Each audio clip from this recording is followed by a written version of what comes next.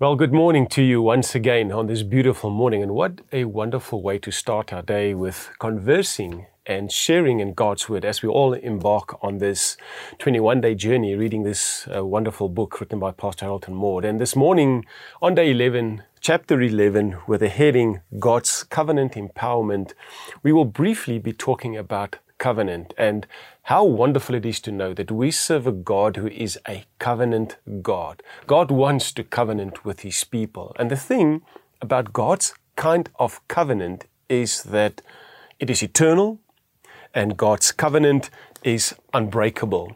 Now, in biblical times, covenant was regarded in such high esteem and regard that it was punishable by death for those who would violate and those who would break covenant. And it is so sad to see where the world is today when people make promises and decrees and covenants, and you see how frivolous it had become because they do not honor that anymore. That is why the God kind of covenant is the one that for you as a child of God, you can rest in and you can stand on that and you can be encouraged by that because God never goes back on what He promises.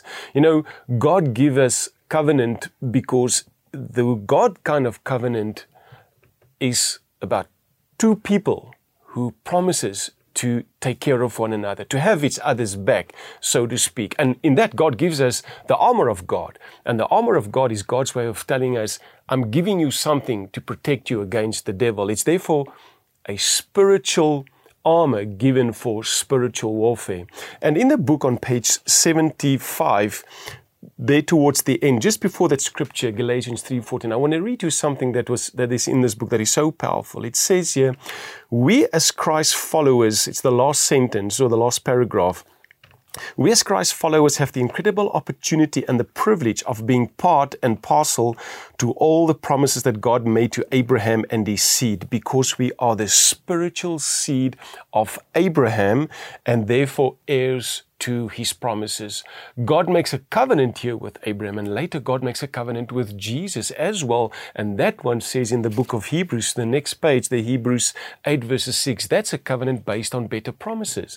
And this takes me to page 77, which is for me the highlight of this particular chapter, where in the heading that says there are two unilateral covenants. I want to close off with this because God establishes two unilateral covenants. Now, in the book, it says that a unilateral covenant is a sovereign, one-sided covenant.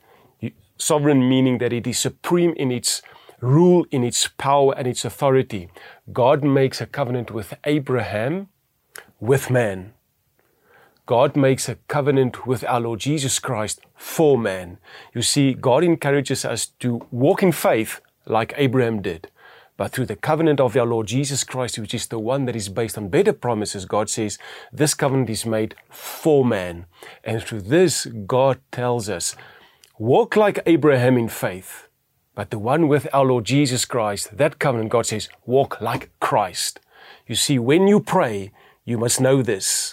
When you pray, you have got the covenant backing of promises and of power, the God kind of covenant. And may you know in this day, child of God, that you are never alone and that God called you to covenant with Him. Stay in the covenant and you will have a blessed life for the rest of your life. And the God kind of covenant, especially the one with our Lord Jesus Christ, is an eternal covenant.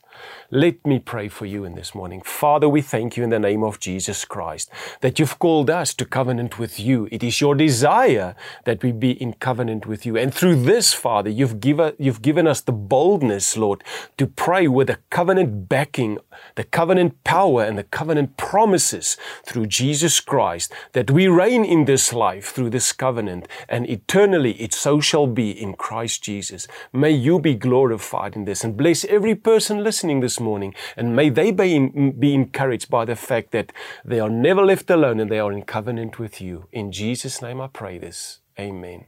Well, thank you for joining us, and have yourself a super and a wonderful day, covenant people of God. Amen.